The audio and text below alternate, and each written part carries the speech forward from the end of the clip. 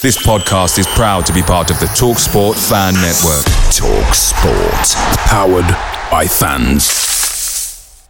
The TalkSport Fan Network is proudly supported by McDelivery, bringing you the food you love. McDelivery brings a top-tier lineup of food right to your door. No matter the result, you'll always be winning with McDelivery. Order now on the McDonald's app and you'll get rewards points delivered too. So that ordering today means some tasty rewards for tomorrow. Only via app at participating restaurants. 18 plus. Rewards registration required. Points only on menu items. Delivery fee and terms apply. See mcdonalds.com. The TalkSport Fan Network is proudly teaming up with 3 for Mental Health Awareness Week this year.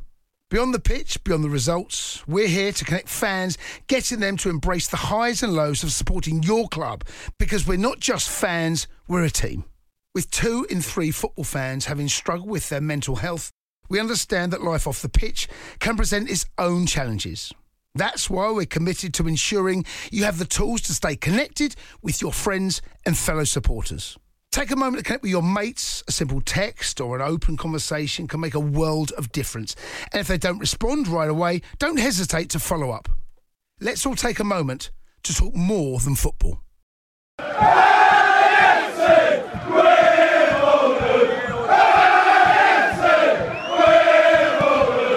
Welcome to episode 11 of the One Was Had a Dream podcast. My name's Lee Finch, and as always, I'm joined by Robert Boyce. How you doing, Boyce? You all right? Yeah, I'm all good, mate. Yourself? I'm very well, thank you. Very well. And tonight's special guests are Richard Cassells, a.k.a. Titch, and also Mark Lewis, a.k.a. Tall Mark. How you doing, boys? You all right? Evening, boys. All right? All good. Evening. So much better after a win on Saturday. Yeah, always better after a win. Absolutely. Right, so we're going to start with Oxford on Tuesday night, Mark Robinson's first game. How do we think that went, Boycey? To be fair, I wasn't really expecting much from it. You know, quarterfinal of the Papadons Pizza Trophy, and looking at the lineup, you know, that back four of Archie Proctor, Luke O'Neill playing centre back, Che Alexandra and Paul Two. You know, they haven't played together before, but I think there was, you know, a few positives to take from it. You know, we tried a different formation. Obviously, Mark Robinson got to see a few things or test a few things out, which maybe he took into Saturday, where, you know, obviously we picked up a valuable 3 points. Yeah, I'm pretty much like you, Lee. I hate the term of free hit, but I think Mark Robinson used it as a game to sort of suss out what he needed to know. He sort of used it to suss out what formation he wanted to play, certain players he can sort of play where he wanted. And he found out a lot, I think, about the players and the squad in general. And for me, the younger kids that were involved in that game showed themselves in a better light than the senior pros, in inverted commas. I know he's had a few choice words to say about them. I know a lot of other fans had a few choice words to say about them, but he definitely sussed out a lot more than he would have hoped for as a result of that game. So, yeah, it was an interesting one. Going on from Richard's point, I like the fact that Mark took the armband away from Pigott. I like the fact that, you know, he said he wants some noise to come from behind the ball. Obviously, post-match, he sung Archie Proctor's praises because he didn't stop talking, and, you know, highlighted or addressed a few issues that the squad is quite quiet. And obviously there was a reference to Rocket the Kit Man, you know, and I think it was a really good post-interview. I think the post-interview was better than the match itself, to be honest with you. What do you reckon, Mark? How do you think you went? Yeah, I've got to say, boys, I wouldn't disagree with anything you all said so far. I actually got a free code thing from Papa John's to watch the game, because I wasn't really looking to do it, looking to watch it. I think everyone was feeling a bit bruised after what happened after the franchise game and the gin and so on. So I wasn't intending to, and I thought, you know what, I'll just will anyway because it's free. And then you watch the first 20 or so, and the way the first goal went in, you think, no, this is only going one way. And this is Oxford. And let's face it, apart from that one game, Oxford is always a bit of a bogey team for us. But I like the fact that he put the kids on, even though we were on a hiding to nothing. You know, I mean, we all know that Pig has needed rest. He probably needs rest completely, but we've got no one else right now. We haven't got Palmer, obviously. But he put on different types of players and a different type of formation. And let's face it, none of those people totally embarrass themselves, the youngsters on them. Yeah, I'm a bit like yourself, Mark. I weren't too interested in it. I think if Glyn had been in charge, I don't think I would have watched the game at all. But I think with Robbo being in charge and his formation and the players he had, I don't think it helped that he had a lot of injuries. Will obviously was unavailable due to his wife giving birth. Has she gave birth? I think they have a daughter. So congratulations to Will Nightingale on the birth of his daughter.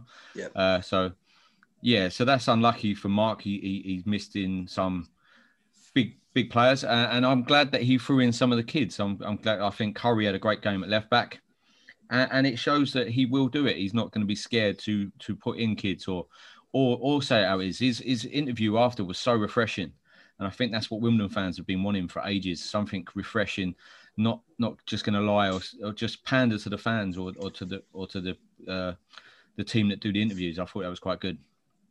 Yeah, I agree with you, Lee. I think Robbo just had it as a free hit. I mean, DJ and Dobson, who were our two better players on the weekend, obviously couldn't play because they were cup tied. Will was missing, injuries. So, it was a free hit with him to experiment.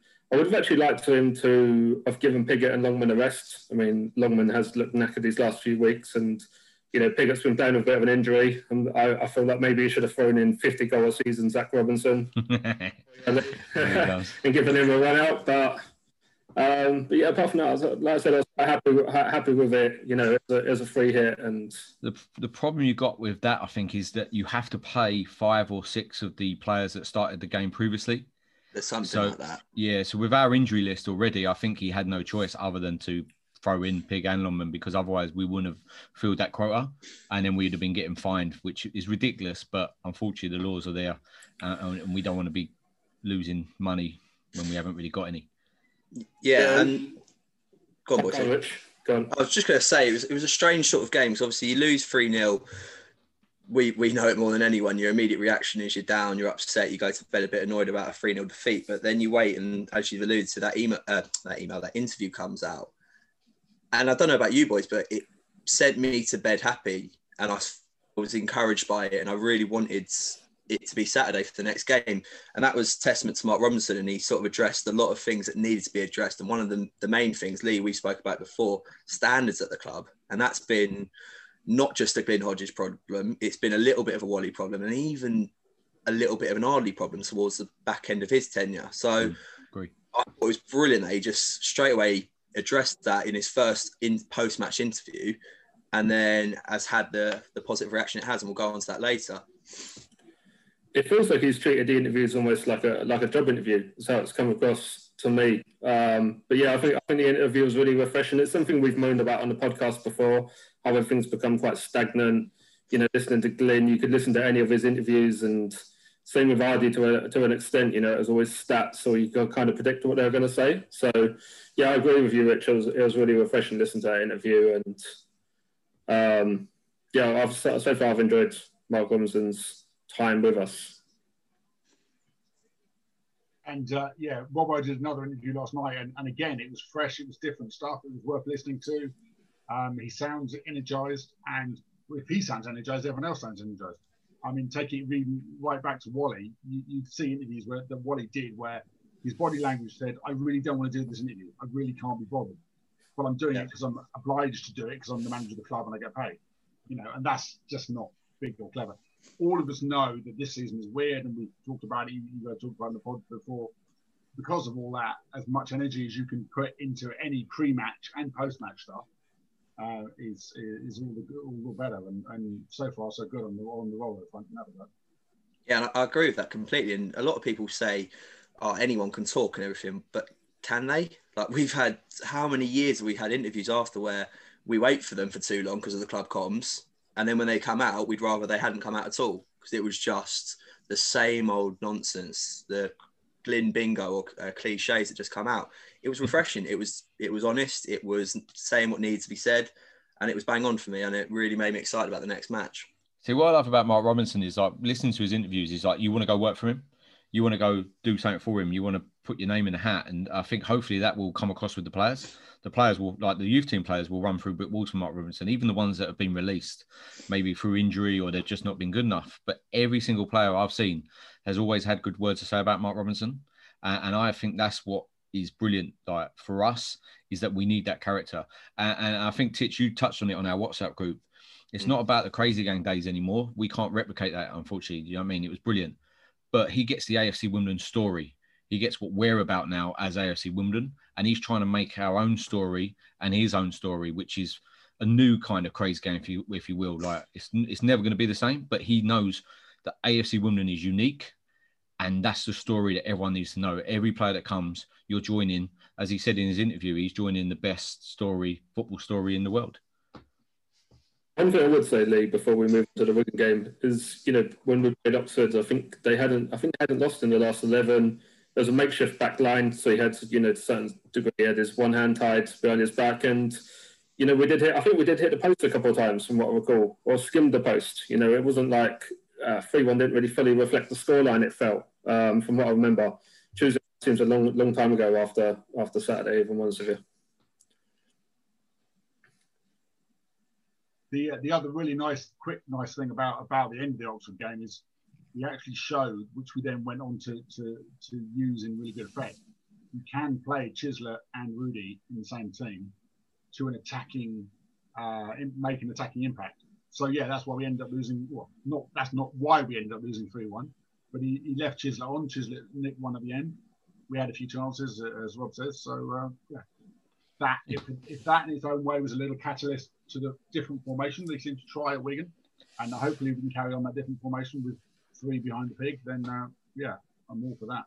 Yeah, no, I think that's a good thing about Oxford is they were on fire. We didn't expect much to go there, so it wasn't the end of the world that we got beat 3-0 and out of a crap cup. Moving on to the Wigan game, it was what I found refreshing about the Wigan game was the effort. I said after the Scum game that we didn't see much effort. There wasn't any fight at all in our boys, but from minute one, you could just see it. I'd like to have seen earlier subs because a couple of our players did look tired, but from minute one, it was literally everyone was fighting for that ball. Like the third goal, that's a great play from Rudy to make sure that he gets to that ball, and then Chislett to get the penalty. Yeah, and I don't think we scored that goal last week or in any part of this season. I was saying to you earlier, Lee, it's that desire. Rudy chasing a lost ball. That ball's gone. That's going out for a goal kick. And last week, the player Rudy probably just looks at that. Not negative on Rudy, but all the players just look at that and go, "I'll let that go." Same with Chislett, and the both of them going for that lost cause and showing the desire gets us the penalty and gets us back into a winning position. So definitely a much, much better performance on Saturday. I think, like you said, Lee, is with Mark Robinson, you feel inspired, don't you, when you listen to him? Like you said, the players probably do feel like they want to run for a brick wall, and with Rudy, creating that chance to Chislett just nicking in front and winning that penalty. Like Rich says, maybe that doesn't happen last week under Glyn. Picking a couple of things out of Robinson's interviews, he's talked about playing a possession-based game, and he's also talked about engaging the players and the players themselves telling him that they want to play a possession-based game. We haven't played a possession-based game all season. But actually, if this formation is going to enable the likes of Rudy that will dribble, the likes of Chislett that will dribble on the ball, and actually give Longman some freedom to do that as well, then so much the better. That's going to get us going forward. That's going to press teams back, and we're being not so passive, and that's hopefully going to create that many more chances. And if Saturday's evidence of that, even against a poor Wigan team, good start. I totally agree with that. With the formation, it helps that we have 2 defensive midfielders in front of our back 4, which helps them. But then also it helps us going forward with Chislett and Rodoni then being able to do what they want. And I also like Longman playing off the wing or playing in attacking midfielder role or winger role where he then could run at people. You see it a couple of times where he picked up the ball and his first thought was to go forward. It wasn't to go back. It wasn't to go sideways. It was to go forward. I'm not sure Piggott's going to be a Mark Robinson kind of striker because he doesn't like to do the run-in and the dirty play. And maybe we might need to get someone up with him, which hopefully we've just signed. But yeah, I did like that formation. I thought it worked well against Wigan. What I wonder though is obviously at the moment we've got no one else but Pig to play that one. But actually, thinking about Longman, as far as I know, that is actually what Longman's role is. He never was a centre forward. He never was a striker. But as usual, like we did with Felipe and a few other players in the past, we couldn't get someone who was actually a forward. We bought someone who's a winger. Even the lad we bought today, that's just been playing in Holland, from what I can understand, he's not an out-and-out striker. But if we're going to play with this 3 behind the one lone strike man, that's not a bad person to bring on in a kind of Aziz type way. Yeah, what I liked about having Chislett, Longman, Rudy, and Pegott on the pitch is they hunted up in a pack. From the first minute. Especially that first half an hour were very good, very much on the front foot. And I think having all that energy, the average age between them must be only about 20 years old. So it was a good half an hour, 35 minutes. If Chislett puts that chance away, it was very unlucky with, we go 3-0 up and see the game out. Unfortunately, the only downside we've had this week with the Oxford game and the Wigan game is Walker making 2 errors, in my opinion. Yeah, going back to what you just said, Mark, with regards to the signing we've just made, Shayon Williams coming in from Dutch second division team Almere. He looks pacey. What I've seen from his videos and stuff, he looks pacey. He's got very quick feet, very skillful. I think that's something that we're really missing up front as well. None of our strikers are that skillful. They're going to take a couple of touches, beat their man and put it in the corner. Longman has pace, but I don't think he has much skill. Shayon Harrison, not Williams, Shayon Harrison, sorry. I just think he's going to, hopefully he's come with a bit of pedigree as well, coming from Spurs, played 13 times in League One for Southend.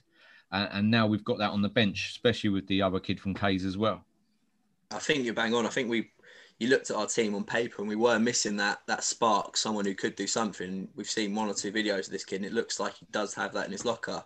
Like you said about Longman will run all day for you and that's brilliant, but he won't show you that bit of magic probably. He'll be there, right place, right time. He'll work his socks off, but hopefully this kid will do a little bit less running off the ball and then on the ball he'll be able to show a bit more magic than Longman might be. So it's good signs, definitely. The other interesting thing, of course, is if we've got this 3 in attacking midfield, how much running are they going to have to do off the ball? How much defending are they going to have to do? Someone commented that Longman was really good defensively, which obviously isn't what he's in the team for. But if you've only got 2 defensive midfield players, I mean, a lot of the time, I thought Nesta was getting a lot of flack in the last few games, and some of it he deserved, but some of it was actually, he was just being overloaded. If you get Oxford pushing a right wing and a decent right backup, and then say, oh, look, Nesta hasn't gone anywhere. Well, if he's got no defensive cover with him, what do you expect? I think you're bang on there. And I think that's something that I noticed at the game where you're picking out clear differences from last week to this week. From the outset, it's quite hard to see on iFollow, but you saw a bit of a 4-3-3 there. But it looked quite fluid out of possession. It looked like Longman was tracking back, and that's something we've missed massively. We've set out with a 5-3-2 or whatever it has been from the start, and that's it. We'll stick with that all game and we'll get overload and there won't be a change. Where Robinson's shown he can be quite reactive. I thought he was more reactive with his subs on Tuesday against Oxford than he was against Wigan. Like you said, I think he could have maybe made one or two subs earlier. But in terms of formations, going forward to going defensively, there was a fluid formation there and we were trying to get the ball back as quickly as possible to then be on the ball to then affect it that way. So definitely positive. Yeah, and adding in this Shayon guy, I think also that gives us that where he has got pace to get back and defend as well. He's got us to go out quick as well. If he gets the ball, he could be turning and gone, and then we're starting an attack. Also, what we were talking about earlier, Titch, as well, is that Palmer, if we can get Palmer back fit now, he can replace Pig. And then you've got Williams and Andrews, who both got, what am I saying? Harrison. Williams. Yeah, so I keep saying Williams, man. Right, Harrison, that's it, Harrison. Right, if we can get Harrison and this... what's his name? Andrews. Both got pace next to Palmer. He's holding balls up. He's winning balls. Even if you don't have him and you have Palmer on his own and you get Rudy and Chislett near him, then that way we are getting out of defence quite quickly. I think you make a good point there, Lee, with regards to getting Corey Andrews fit, Shayon Harrison fit and Palmer fit, because we didn't really have any attacking subs on the bench on the weekend. So when Rudy and Longman were both, knackered, we had to bring in Che Alessandra and Paul Osu. And, ideally you want to bring on a Harrison or Andrews to really stretch that team in the, stretch Wigan in the last 15, 20 minutes. And, I think at the start of the recording, you kind of moaned that Mark Robinson's subs came a bit late, but I think we were quite limited on the bench. I mean, we even had Aya Bassam on the bench, for example. No attack players, no Zach Robinson on the bench. So I think getting a sign in through the door, a fit striker, might really help moving forward. No, I agree. And they're really good boys. So good point. So let's wrap that up and we'll move on. And next we're going to have a very good discussion regarding fan ownership. Is it the only way we can go, or should we be looking for outside investment? So when we come back, we'll discuss that next.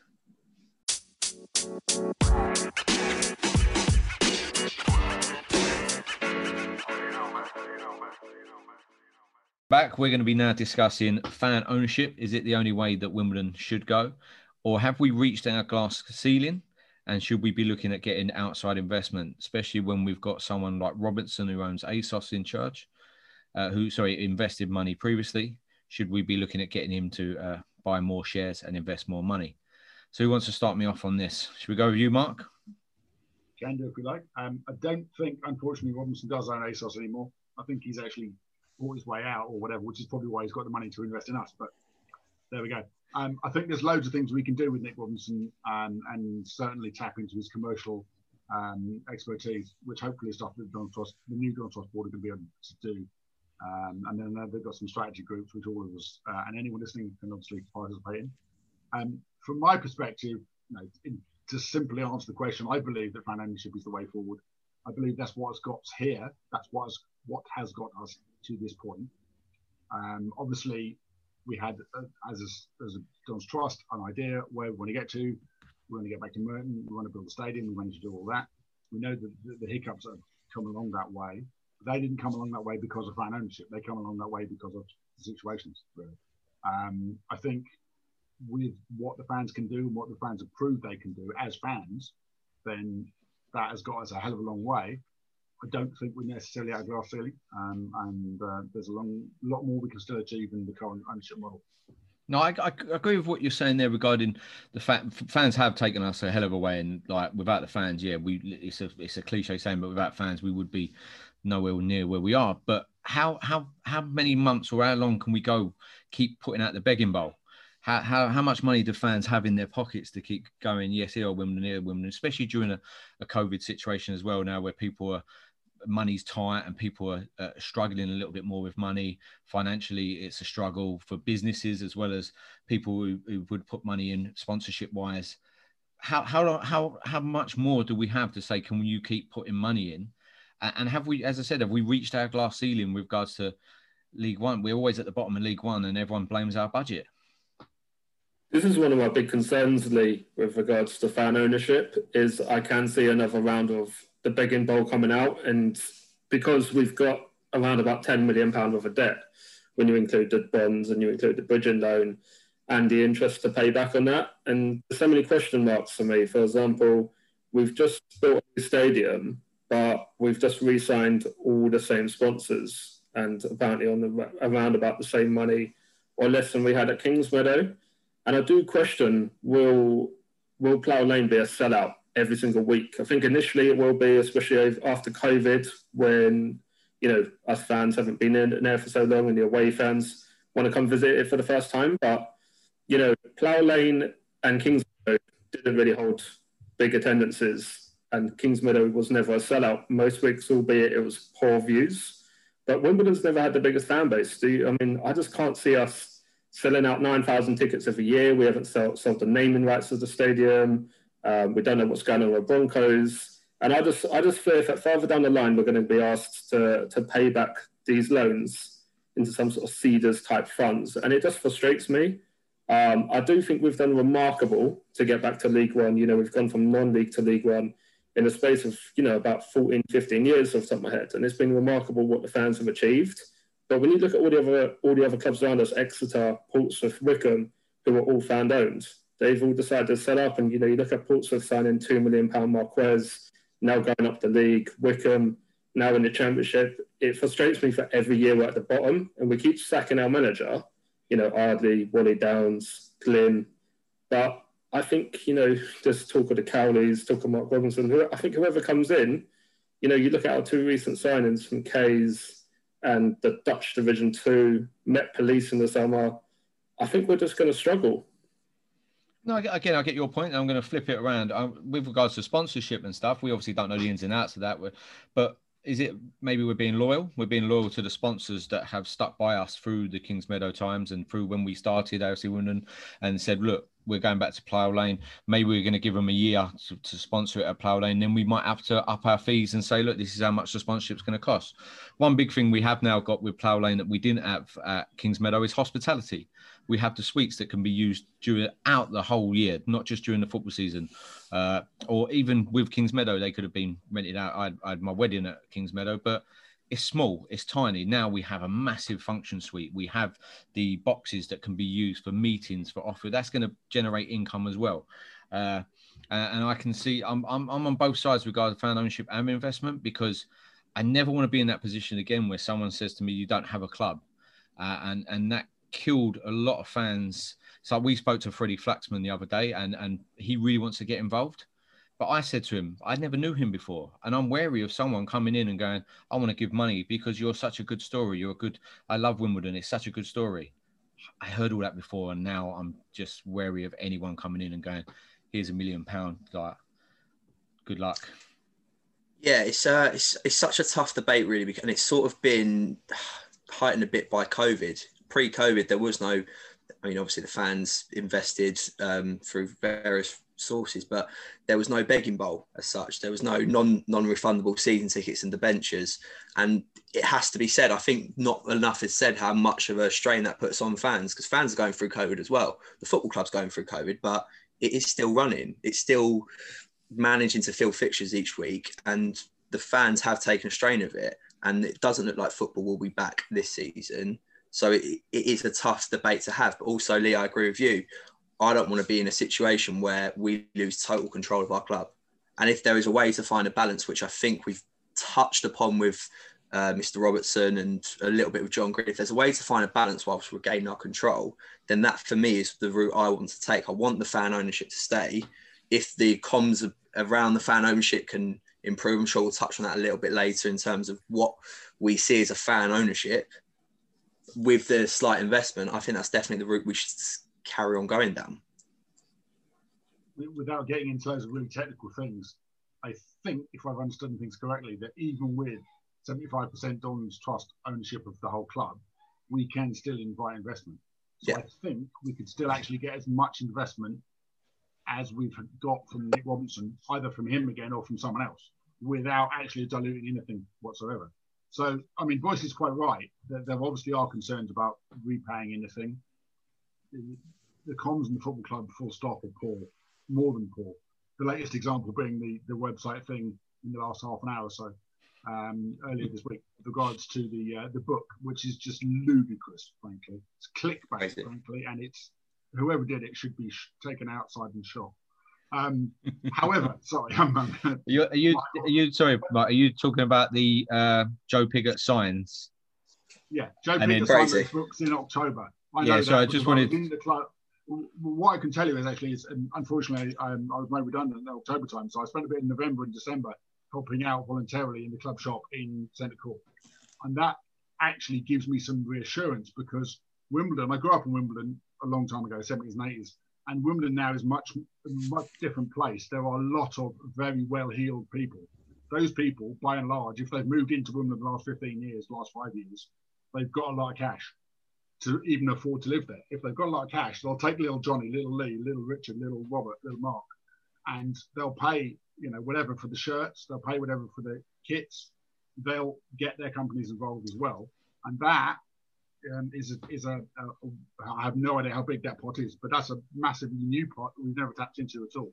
So if we can get into that, and the stadium itself, which is a totally different issue, the stadium is a massive asset, which we can't do much about right now, because obviously of COVID and the situation. But once we can do that, and there's a working group going on about that, which I'm on, so I'm happy to get anyone's contributions, anyone's suggestions about that one. But yeah, you tap into that particular stadium, make that an event venue, link with local authorities, Southfields College and St George's Hospital, for example, then you've got a revenue stream, which, as Lee said before, we didn't have at Kingsmeadow. I think we are at a crossroads as a club with regards to fan ownership and investment. And I think what concerns me or what worries me is, we had Darragh McAnthony approach us in 2006 and we let him go because, prior to that, we kind of got our fingers burnt with, the franchise moving up north And what worries me now is we've got Nick Robertson and we've got Freddie Flaxman, who both want to get involved in the club. But I wonder at what point do they get bored and walk away? Because let's be realistic, if they want to invest in a club, they're going to want some sort of say or some sort of percentage in it. I think everyone's dream is to remain fan-owned, but somehow have a Darragh MacAnthony or a businessman running it would be like the ideal situation. From Mark shaking his head at me, but I think some people would like that rather than being fan-owned and / fan-run. Have a businessman who at the top, is my understanding from other fans looking on Facebook, probably what I would like as well, myself personally, listen to Darragh on his podcast. I think he's a class act, but I just can't see the two going hand in hand personally. Yeah, I just want to go through a few points. Like what you said there, Boise, I think is fantasy land. The people got to realise that no one's going to come in. I'm not going to buy a house for, say, 200 grand and then just go to some poor people, go, yeah, that's a house you can come live in now and don't pay any bills or rent. With Darragh MacAnthony, hindsight's a great thing. And if we had known a bit more about Darragh than we do now, I think people would probably say, okay, he's a bit of a character, but he has done some very good things with Peter. But at that time, I think it was totally wrong. And I'm glad we didn't vote for it. We didn't get a vote, but I'm glad we did turn it down, because I think at the time no one again knew who Darragh MacAnthony was. I know someone who brought him onto the scene is well trusted, and I think he's on the board now. I think Xavier Wiggins brought him on, but at that time we didn't know who Darragh MacAnthony was. He could have just been a flash in a pan. He was promising all these things, and it was a bit too early for us. Going back to your point though, Mark, about the local area, and I used to live in Wimbledon as well, and yeah, it's literally. Yeah, I couldn't afford to live in Wimbledon, and people that live in Wimbledon now are very affluent and have got a lot of money. But Chelsea and Fulham are on our doorstep as well. Fulham are just building a brand new stand, and little Johnny and little Rupert, they love a little bit of avocado in Fulham's ground, don't they, Titch? Hey. Yeah. But on your point there, and I'm always interested which league Fulham are in. In the Premier League, you have a point, and people will go to Fulham because they'll go sort of out of their area. So Wimbledon boys will go to Fulham to see the Premier League players. But I think it's a different ballgame if Fulham are in the Championship, and yeah, Wimbledon might be in League One, but it's on their doorstep. These are Wimbledon boys looking for a local game to go to on a Saturday. I coach in the area of Wimbledon, and all the boys, they're looking forward to Plough Lane. They can't wait to go. They can't wait to get season tickets. Because they don't go to games. So they're looking forward to going to Wimbledon. But if Fulham are in the Premier League, they probably would go to see Pogba, to see Aguero, to see whoever from the Premier League. So Fulham looking like they're going down into the Championship next season. A lot will have to change if they don't do survive relegation. But that could be massive for us, getting fans back into the stadium next year. You've got Fulham in the Championship, and then we can get a lot more people from Wimbledon giving money to the club.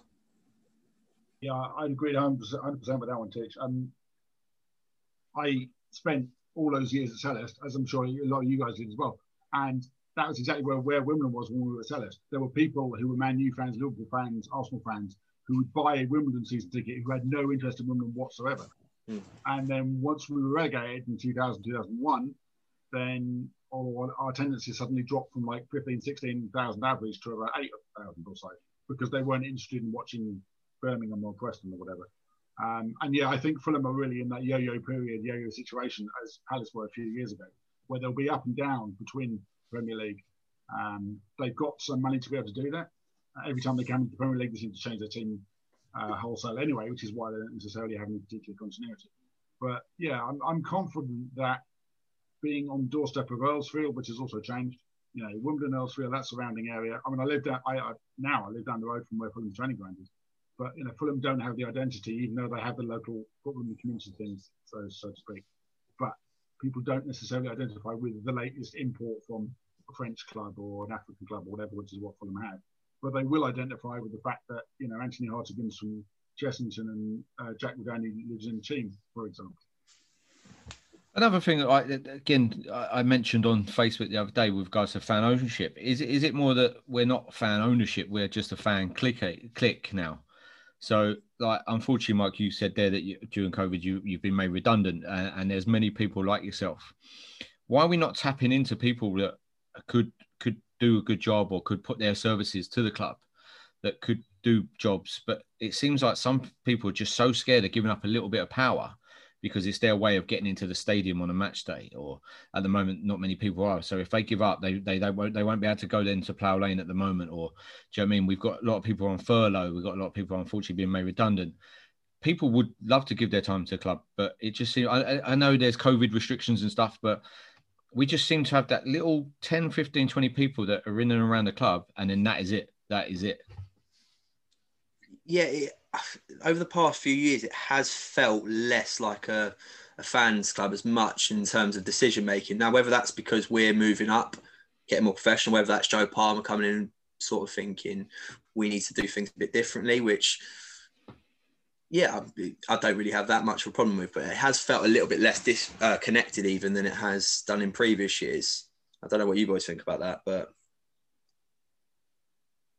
I think my frustration, like you said, Lee, with this fan clique is there definitely is a group of fans who it comes across to the average fan are a bit more elite, you know, for they get to go to the games and they get to make decisions and it's kind of their way or the highway. You know, we saw many articles written towards the Duns Trust board, towards Ian from Wimbledon Way and, you know, the Whistler bunch, you know, sounding him out for having a difference of opinion at the Don's Trust Board meeting, you know, for daring to say, you know, maybe it is time we look at outside investment. And then all of a sudden, you know, there was article after article, website built, and, you know, this group of fans, you know, get to go to every game and basically it feels like they're involved in every decision. Whilst if a fan like myself, who's also a season ticket holder for many years, basically gets asked to cough up money as and when needed, you know.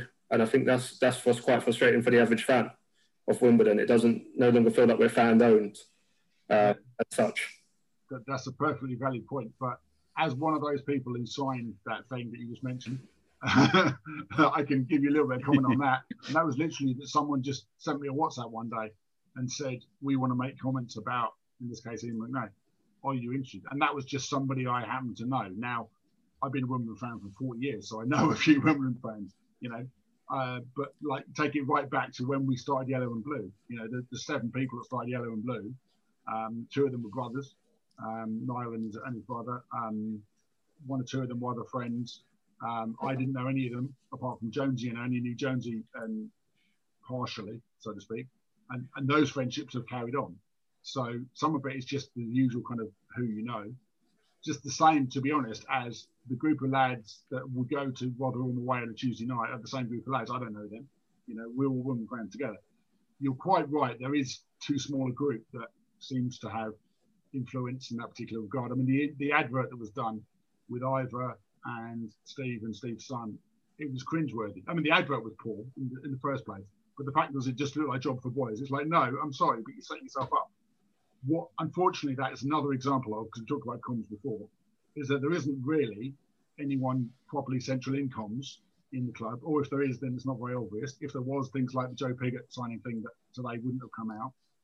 They probably can't afford to have the right kind of person. I'm not in marketing, but I'm sure there are enough people that are in marketing, or that we know they're in marketing.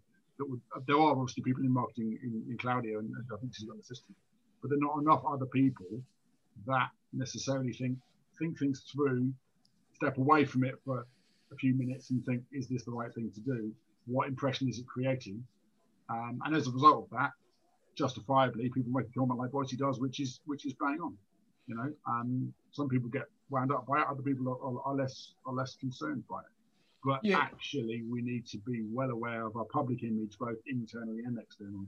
And there's no reason for him, for example, for him employing Mark Robinson just because that would be a good PR move.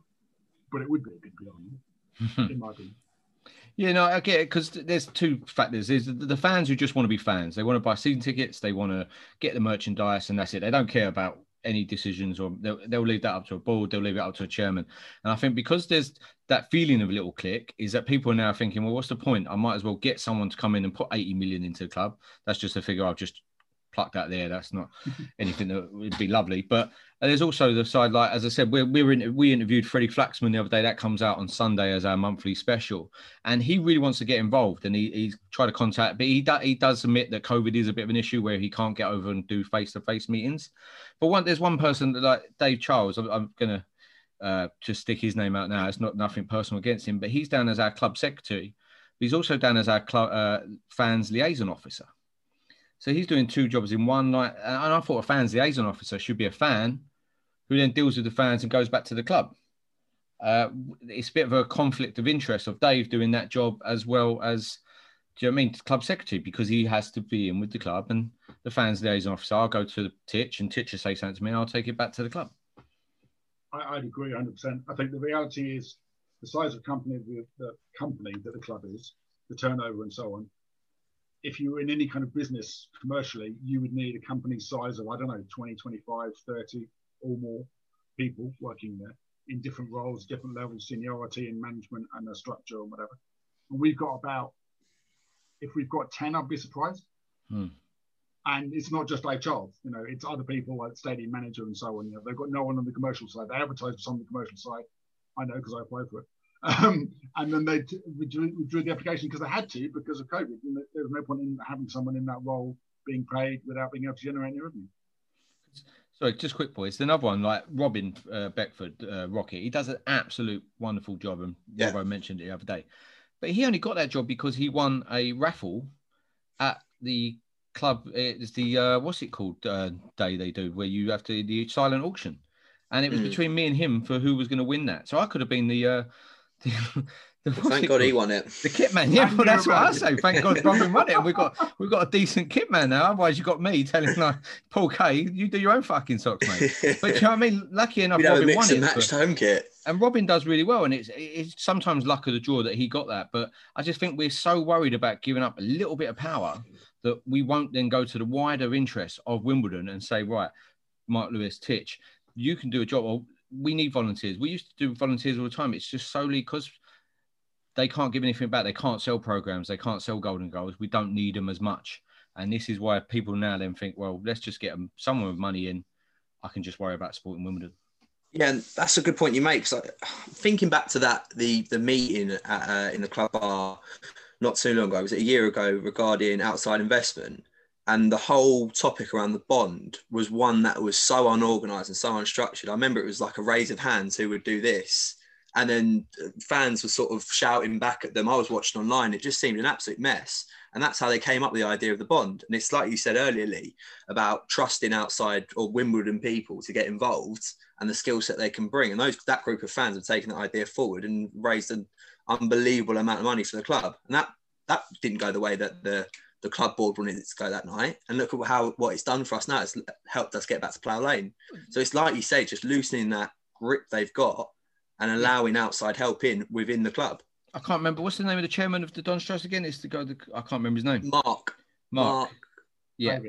Davis. Yeah. Mark Davis. He's the one. He said that was it. We had this final choice, and that was it. And then no one had heard anything else. It was like, this is the final choice. We've got these 3, 4, 5 bidders on the line.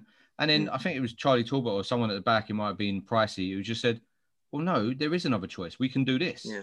And then we have got some smart Wimbledon fans. You know what I mean? Me being one of them. But we've got some very smart Wimbledon fans, and they put their heads together and come up with an unreal idea. But again, it shouldn't have come down to that at that end. It should have already been put in place, and this is the options. Yeah. And to be fair to some of those lads, because I was standing quite close to them at the actual meeting, some of them have now put their head above the parapet and stood for them to our sport. And Charlie's been elected, and obviously Zav's been elected, and Zav's my co-chair. And you're all quite right that things happened then, and it's only 12 months or so ago. Pre-pandemic and during pandemic, I know, but it was pre-pandemic, thank goodness. Otherwise, it would never have happened.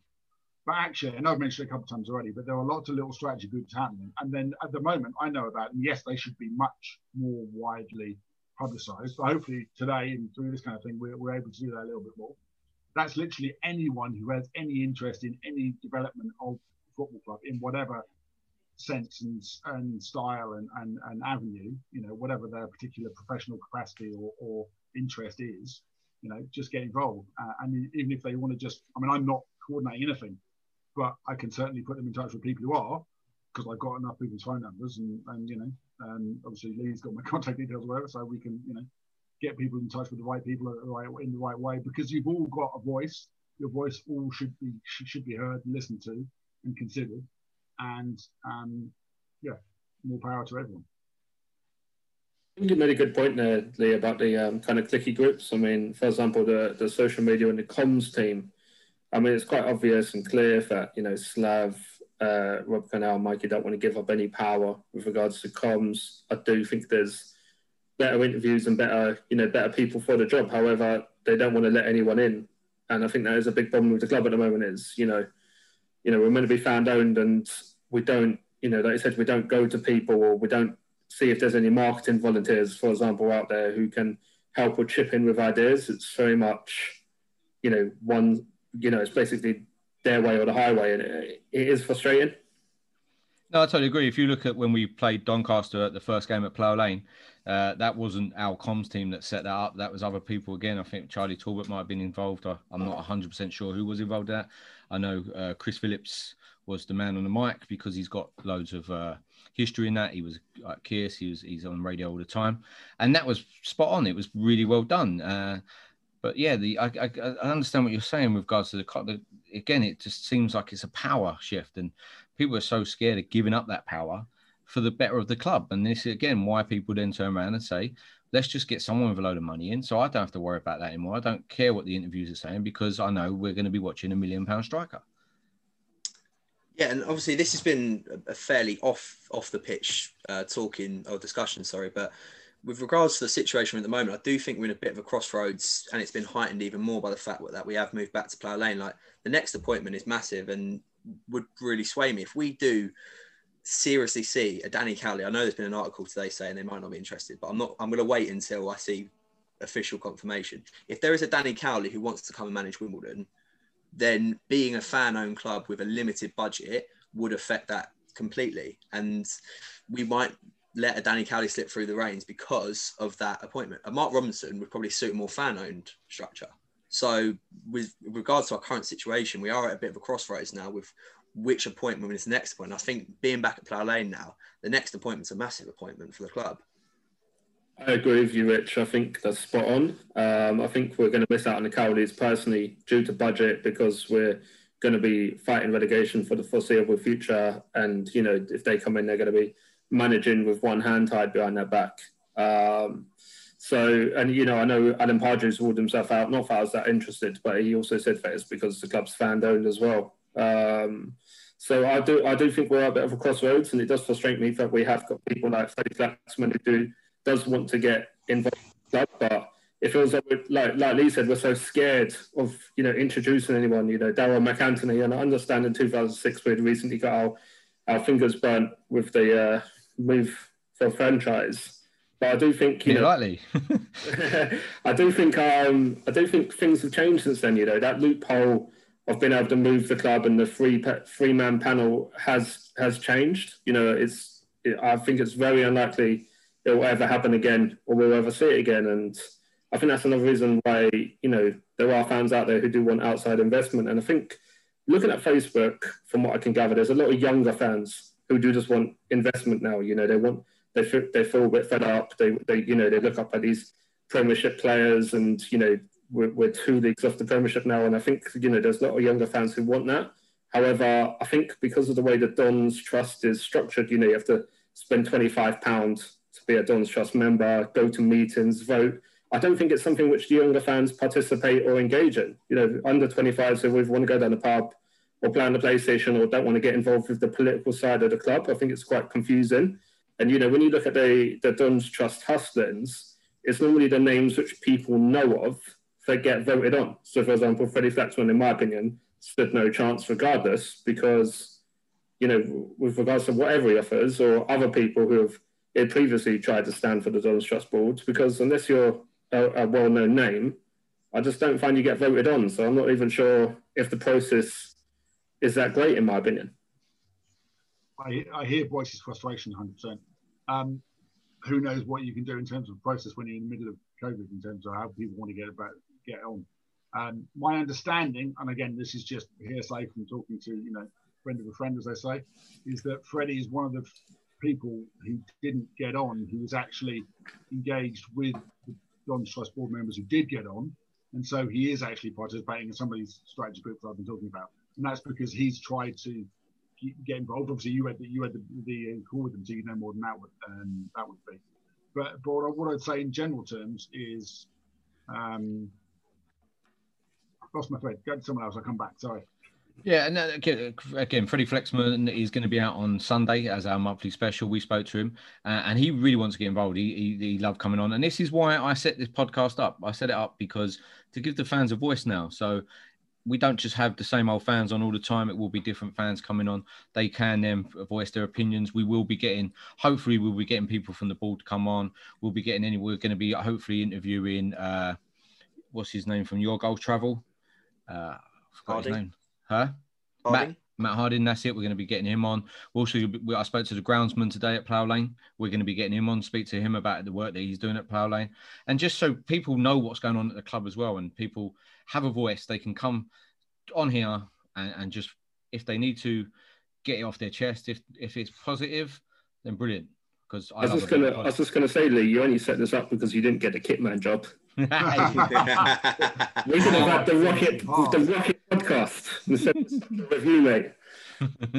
I was just going to make a quick comment relating to what the guys were saying about not getting someone potentially like the Cowleys because they don't view us as necessarily being the right kind of club, the biggest kind of club. Obviously, each individual manager is going to view us in a certain way. We have been fighting relegation the last 4 years, and someone might say, well, the reason we've been fighting relegation is we've got no resources, and therefore that's why we are where we are. At the same time, being a fan-owned club with the story, being the greatest story in football and so on, as Robert said the other day, actually is a massive selling point. So some people don't give a monkeys, but actually to a Freddie Flaxman, to a John Green, for example, then that may well be the big selling point for stock. That on its own is not a reason to obviously keep it for the sake of keeping it. But that does mean that will appeal to certain types of managers. And they'll know that there's a certain level of resource. That resource obviously can increase when we're in Plough Lane, when future investment plans are in place. And those investment plans obviously have to factor in how much money we have to pay back, because we have to pay that back. Are we saying we'd rather not have Plough Lane? Of course we're not saying that. The mood, you touched on it already, but the mood in that meeting, when it looked like we couldn't have Plough Lane and we'd have to have a shell of a skeleton of a ground, was absolutely right in the pits, because people are saying, no, this is what we've actually fought for. And, I'm a third generation Wimbledon fan, so this is what I want my kids to be able to do. And they're now teenagers and they can do that and love that. And when we all finally get back in again, they'll be old enough to probably take their mates. And then you've got another generation coming through. Yeah, and I agree with that. And I've made the point really just as the terms making the point. For me personally, if the Cowleys are not interested in us because of budget alone, then I don't want them. And I'm sort of leaning towards Mark Robinson at the moment. I just sort of hope that within time, we're not going to have Mark Robinson forever, we're not going to have the next manager forever, but I just hope there's a progression with the ground and with more investment, that we will start to progress up the league soon, or at least up this league we're in at the moment, with the next appointment and with more budget available for them. So next question I was going to ask, boys, is say Robertson come and he went to Joe Palmer tomorrow and said, I want to put 100 million in. How much would we be willing to give away of the club? Would it be a full 100%, or would we do what they do in Germany, where it's 49-51, or do we say we never give away anything more, or we give up to that maximum amount that we can give away? I think the 49-51 is enshrined in German law as opposed to football law. There is no football law, so there's law about that. We can't do much about that. In terms of giving up as much as we want, as we said before, obviously we can give up to another 10% or so has already been authorised. That'll still keep Don's Trust in control of 75%. Are we naive enough to think that people will put in loads of money and not actually want that much more control? Of course not. But what I think right now is that actually, yeah, obviously it's magic money tree, as the famous ex-Prime Minister said, but no one's got their money anyway. We haven't got sponsorship of the stadium, not because the stadium's not attractive, but because that deal apparently was like 90% down the road, and then obviously COVID hit the week before they were going to have the board meeting to sign it all off, for example. So there's short-term and then medium-term things you actually have to work about anyway. Right now, the Dons Trust have got their strategy. Well, they're trying to work out what the strategy should be. And that probably is where we start as fans. What do we want the actual strategy to be? Because it was get back to Plough Lane, done that, tick.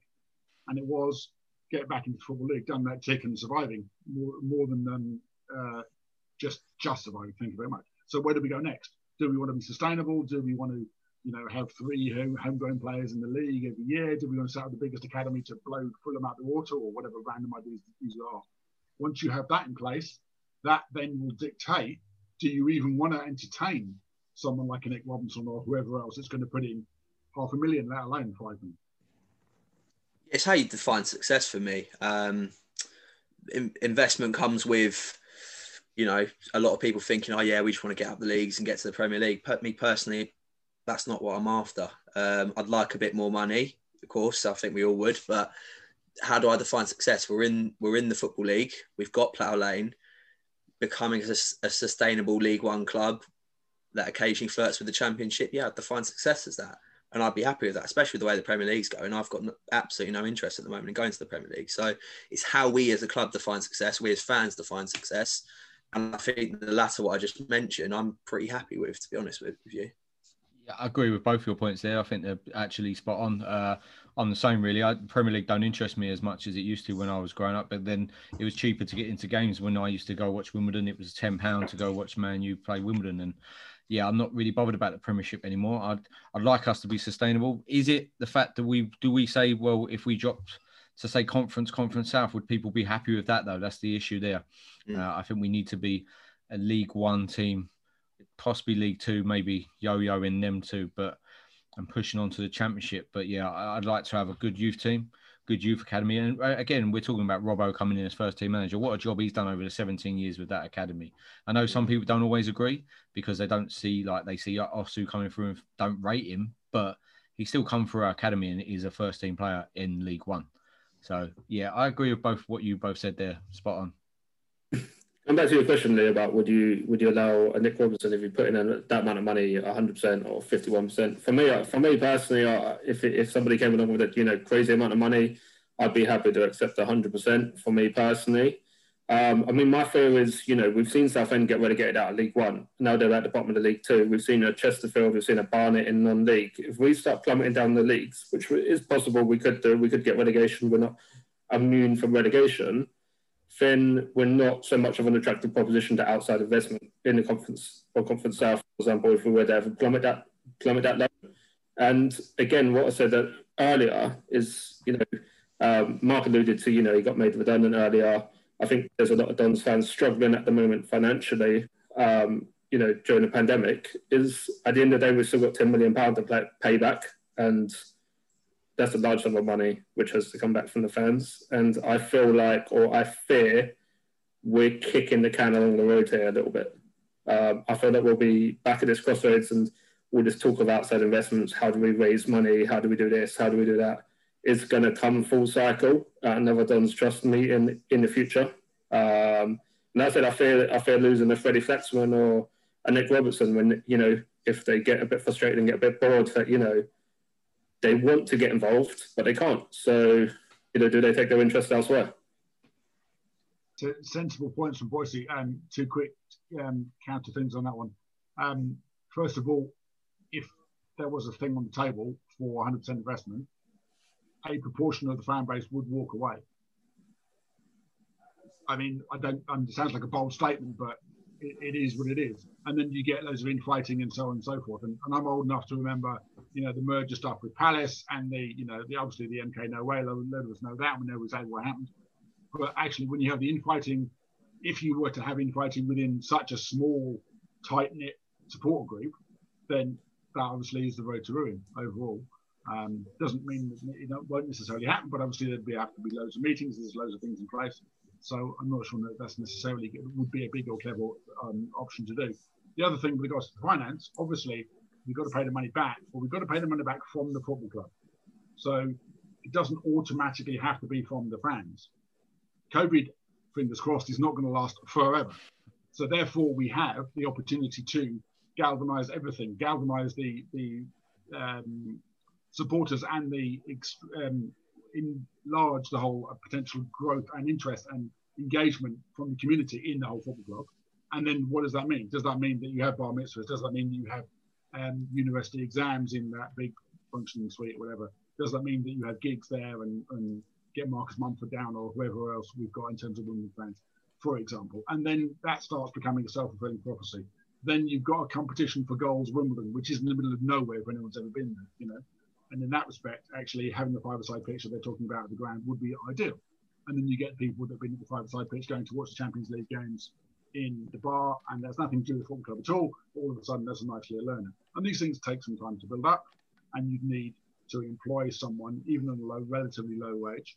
But again, tapping into the fan base, I suspect you'd probably find someone, and you're in a good position now. Every employer is in a great position right now, that they can afford to get really talented individuals into whatever their field is, and probably pay them 60, 70, 80% of what they should be paid, and still get the same talent on board. And if the football club can do that as well, then with a relatively small investment to employ that type of professional staff, they're going to start to reap the rewards, which enables us not to automatically have to kick the can down the road, as Boyce said, but actually to say, okay, we've got this financial plan in place, because they've already said, Don's Trust board minutes are really boring, but if you read through them, it says we know that we have to pay this much money back after year one and this much money back after year 5 and so on. And they've got some ideas as to how that should be without having to automatically go back to having another meeting, which again, as Boyce says, is not a great idea, and no one wants to do that if they don't have to. Well, brilliant stuff. Well, I think that's where we're going to have to end it on that discussion for now. I think we will have this discussion again down the line. If people want to tweet us what they think and what they would prefer, then at One Was Dream on Twitter. This goes out on Thursday. So please just let us know what you think and what you think, what we said today. So, right, when we come back, we'll be discussing Rochdale on Saturday.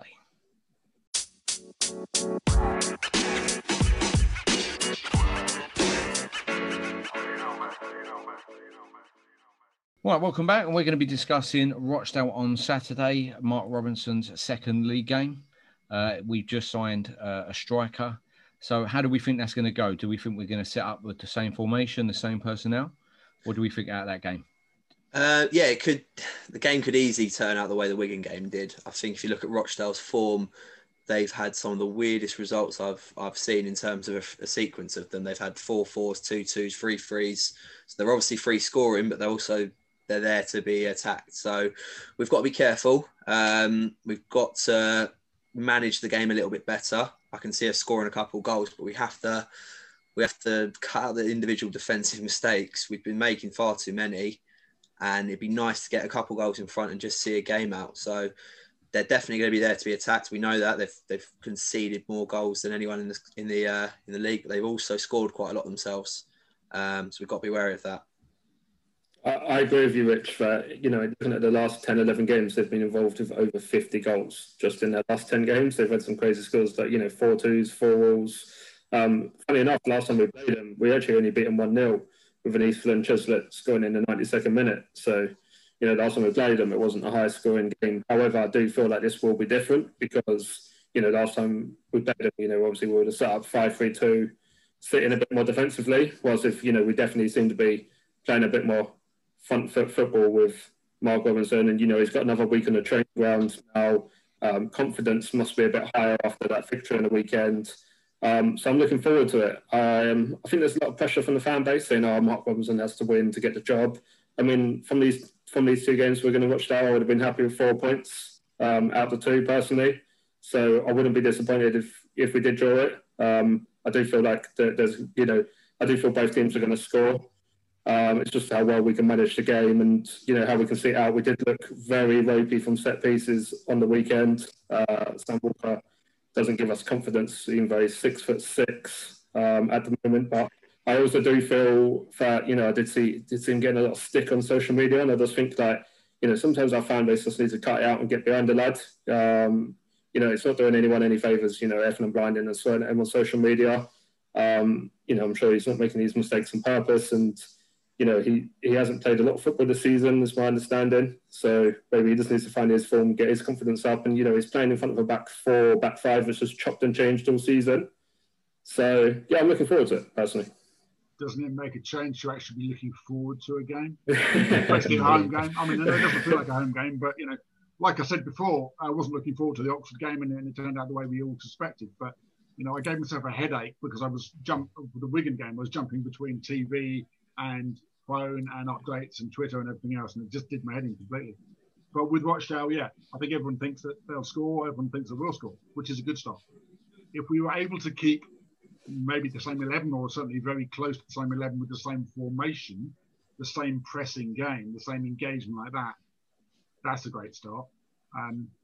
It's been well touched upon for anyone who's looked on social media exactly what the issues were with the goals. But actually, if you're saying, fine, we're going to play a back four, fine, play the same back four then. Luke O'Neill is a right back. He's not a right wing back or right-sided centre back. We know that.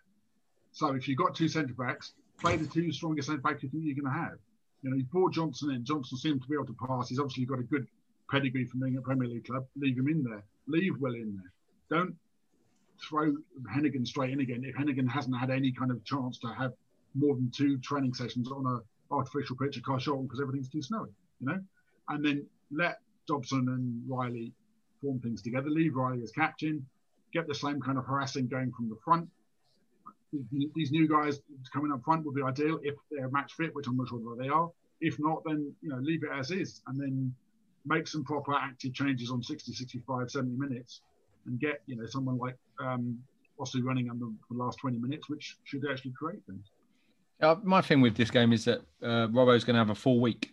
So he's got the boys for a full week now. He's got no midweek games. So he can now implement everything that he wants, the characters that he keeps talking about, the pressing game.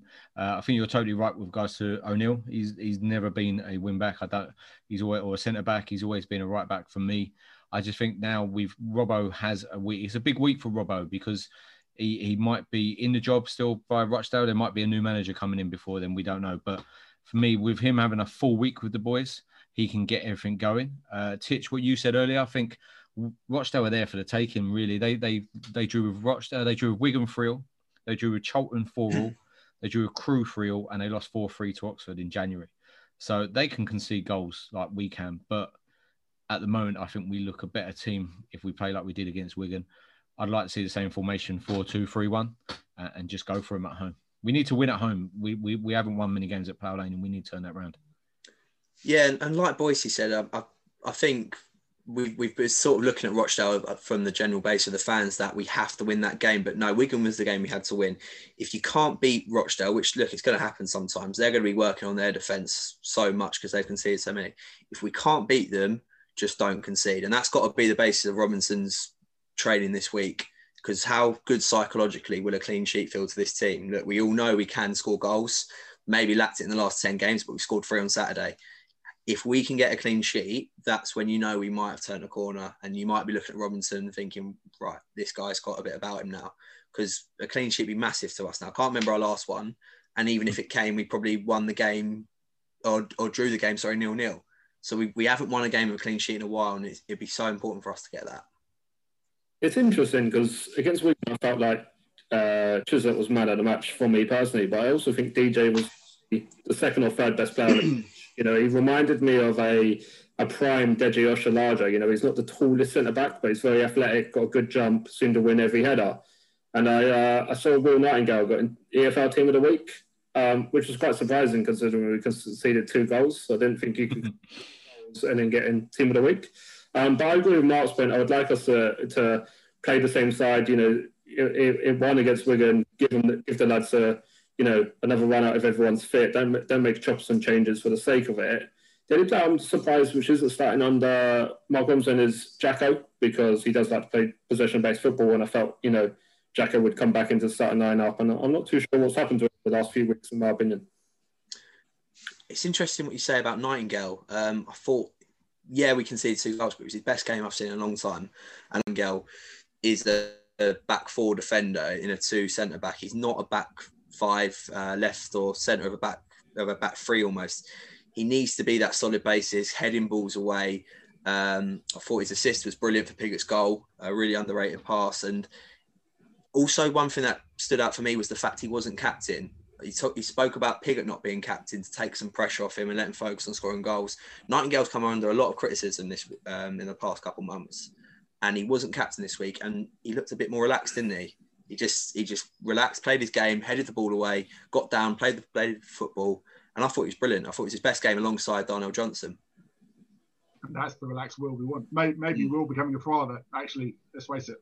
I can tell you all, and so can Lee as well. You know, once you become a father, that kind of chills you out as opposed to just waiting. In terms of the back four, that is the best thing that Will can do overall.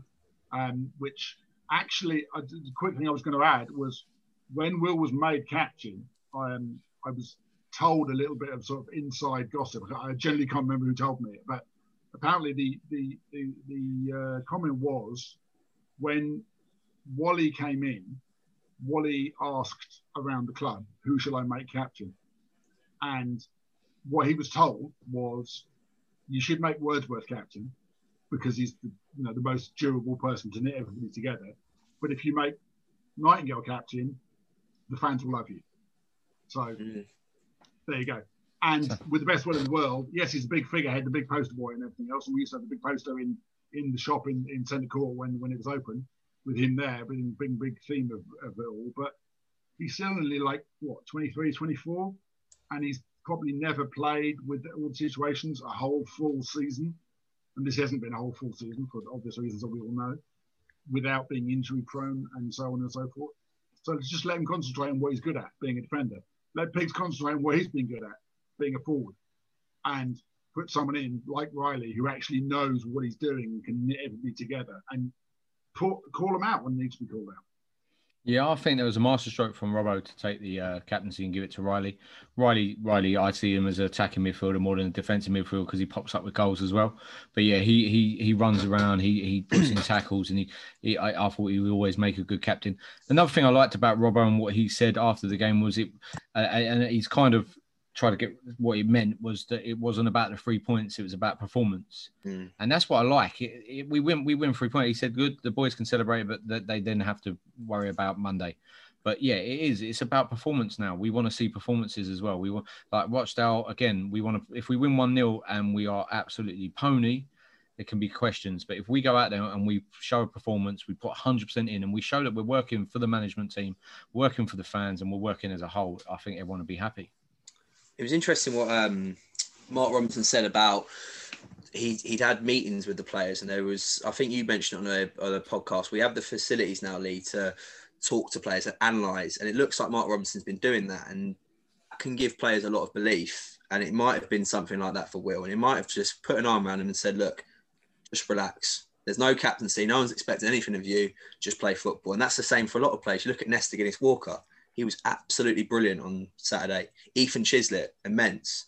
Jack Rudoni looked a lot more relaxed. He didn't feel like he had to shoot every opportunity. He just relaxed, waited for the opportunity, scored a goal. So I just think there's a bit more of a strategy now and a bit more of due diligence really during the week around player performance. And like you say, Lee, we do have the facilities to do that now. And who were the players who were bursting forward, creating chances, scoring goals in the early part of the season? Northampton and Rochdale away, for example. You know, it was Chislett, it was Nesta. You know, Nesta was playing his great form, and then Seddon came in. Seddon was like in straight away, and he had a great first game, and that was it. And Nesta was bombed out, and that's going to do knock anyone's confidence, let alone someone who's like literally in their second season as a pro. Yeah, I remember seeing a BT documentary. I think it was on managers behind the scenes, and it was Darren Ferguson. And he said instead of ripping into players and then dropping them, he'd have a chat with them. He'd show them the highlights, show them where he can do better. And then he says that player has to start the next game. And I think we'll see that a bit under Robinson. He'll say, look, that player had a bit of a shocker. He has to start the next game. We're going to talk it through with him. And then we're going to see a progression from that. And I think it's just such a better strategy to have than scream at them, drop them, new players in, and then just keep chopping and changing. That's been our problem in defence this season. I agree with your point earlier, Mark, about taking the captaincy from Will and him being injury prone for such long periods of his career. He's still probably developing his game and learning it. You know, even though he's 23, 24 now, he's missed so much football and so much chunks of it. It's probably, you know, he's not a finished article by now. If by the time he's finished article, if he'll be a League One or League Two defender, still remains to be seen. But yeah, I think it's exciting under Mark Webber. I'm looking forward to the game on Saturday for a change. That'll probably change come 5:30 Saturday if you message me. But yeah, I'm looking forward to it. And I think, you know, going back to Nest again, I'd rather us to just develop our own players than bring in loans like Seddon. As good as Seddon is, I've said it on a previous podcast, I'd rather play Nesta and develop him and potentially sell him on in the future for a profit, because I think that's good. If we, you know, going full cycle back to our previous point, if we're going to remain fan owned, I think that's one of the key things, isn't it? We're going to have to get these young players in, young talent from non-league, develop them and then sell them in for a profit, a bit like the Peterborough model. Yeah, I think going back to your point, Titch, regarding the facilities that we have, if you look at some of the best managers in the world, you look at Pep, you look at Jose, you look at Bielsa at Leeds, they all do stuff off the pitch as well. It's not just football on the pitch. These are professional footballers. They don't just go in now at 9 o'clock in the morning and finish at midday and then go play golf. They can go from 9 o'clock in the morning till lunchtime, go and get a proper meal inside them, and then go to the stadium and watch videos. They can then all one-to-one. We've got the facilities there now. So Robbo could be pulling people in one-to-one and saying, Chisley, you're the best player on this pitch. You're the best player in the league. Do you know what I mean? That's what managers do. You see Foden the other day, Pep Guardiola, he played down Foden after he scored that winning goal against Liverpool, because he's probably saying to him, you're the best player in this world at the moment, but you play it down. And I think that's whatever manager comes in, if it's Robbo, if it's the Cowley brothers, if it's You'll Reed, someone like that, we're going to see we're going to see maybe them working double sessions, or we're going to see them down at the ground doing analysis, which is needed. What it feels like to me, though, is that they've got the players back on board. I don't know where they were, so to speak, but they really weren't obviously producing it, and the heads were down, as we saw after the franchise game. But one of the interviews was on, again, in a few, as we said in the last week, but one of the things he said was he did a 25-minute interview, a 25-minute player review, match review with the players, and then he was going to stop, and then some of the players said, no, can we carry on? Because we're really enjoying this, we're really engaging it, which is a really positive thing to do. And if they're really on board like that, then that's a positive step forward, which hopefully will bear fruit for the rest of the season. Right, so let's get some predictions. So I'll go first. I'm going to predict Wimbledon to win 4-2 and Pig hat-trick and that new striker, the one I can't remember his name now. Williams, mate. Williams. That's it, Williams. I was just about to say Harrison again, but Byron Williams. Right, go on then. Boyce, you go. What's your prediction? You know what? My head says draw, but my heart says we're going to win 3-1. Titchy? Postponed frozen pitch. No, I'll go for I'll stick my neck on the line. 1-0 win, Ethan Chislett again. No postponement because they put covers on the pitch today, so you'll be fine. After the snowfall. Yeah, anyway. All positive. I'll keep the positive flowing. I'm going 2-1 win for the Dons with Longman and Pigott. Great stuff. Well, with me, I'm always positive before the game. It's only during and after that I become negative. I think I predicted us to beat Franchise and Doncaster. So, right, we're going to wrap that up now. That's episode 11 done. Thanks very much for joining us, Mark and Rich. And Titch, sorry. As everyone will know. Cheers, boys. Loved it. Yeah, we'll see you again. Thanks. Okay, yourselves, guys. Thank you for listening to the Wombles Had a Dream podcast. If you would like to contact us, you can do so by Twitter @WomblesDream or via Facebook @The Wombles Had a Dream. The TalkSport Fan Network is proudly teaming up with Free for Mental Health Awareness Week this year. As football fans, we often pride ourselves on knowing everything, from which substitution can turn the game around to the quickest route home to beat the crowds. However, when it comes to discussing feelings with our friends, we might not always feel as confident. That's why we're here to equip you with the right tools so you can reach out to those who can help. If your mates are struggling, let them know that the Samaritans are free to call on 116 123. That's 116 123. They are there to listen without judgment or pressure, 24/7, 365 days of the year. Let's all take a moment to talk more than football. Away days are great, but there's nothing quite like playing at home. The same goes for McDonald's. Maximise your home ground advantage with McDelivery. Order now on the McDonald's app. At participating restaurants, 18 plus, serving times, delivery fee and terms apply. See mcdonalds.com. This podcast is proud to be part of the TalkSport Fan Network. TalkSport. Powered by fans.